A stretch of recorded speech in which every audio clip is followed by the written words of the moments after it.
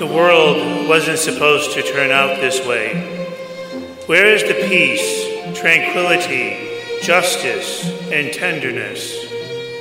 The night of my birth was such a quiet, unassuming one. There was hardly a notice in the ordinariness of it all, of the serene holiness emanating from my simple manger bed. Love was born into the world. I am love, a gift freely given to every human being and to all of creation. All is blessed, all is one. I am the glue that holds all of life together, its beginning and its end.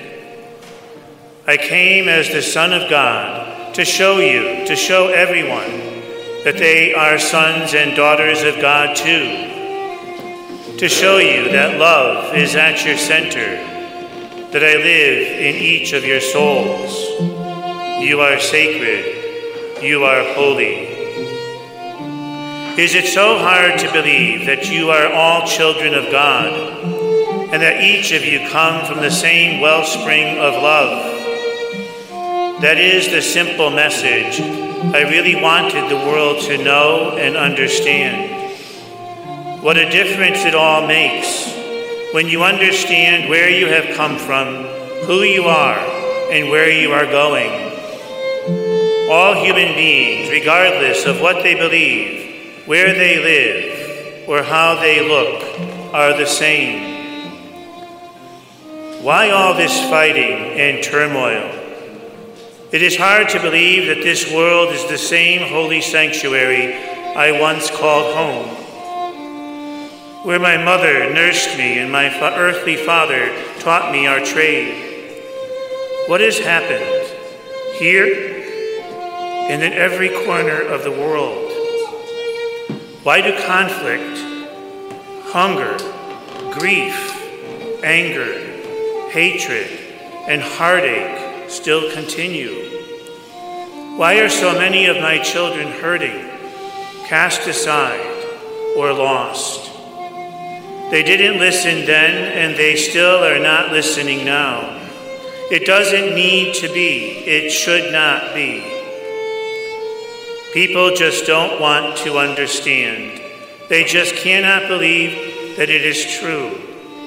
It's not hard to imagine. God made you. God loves you. God sustains you. We are one.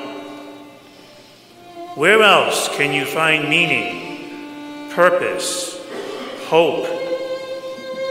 I thought if everyone could really understand the expanse of God's love, that it could work, that people could work together to build God's kingdom, that contentment, peace, and harmony could be found in abundance and shared by all. Here is a place you can start, today, right now.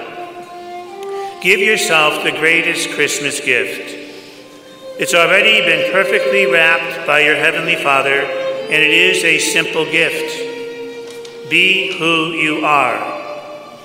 You are beloved, blessed, wonderful child of God. Be who you are. It's not fancy or complicated, and it doesn't cost any money. Be who you are. Not who the world wants you to be or who you think you need to be, but who you are. Then you will begin to see every person you meet, whether good or bad, the same or different, as a living tabernacle of my presence.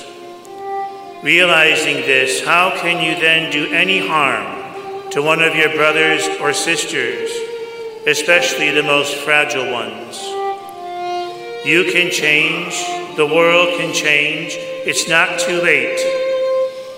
Love is born, faith helps us see, and hope springs eternal. Be who you are.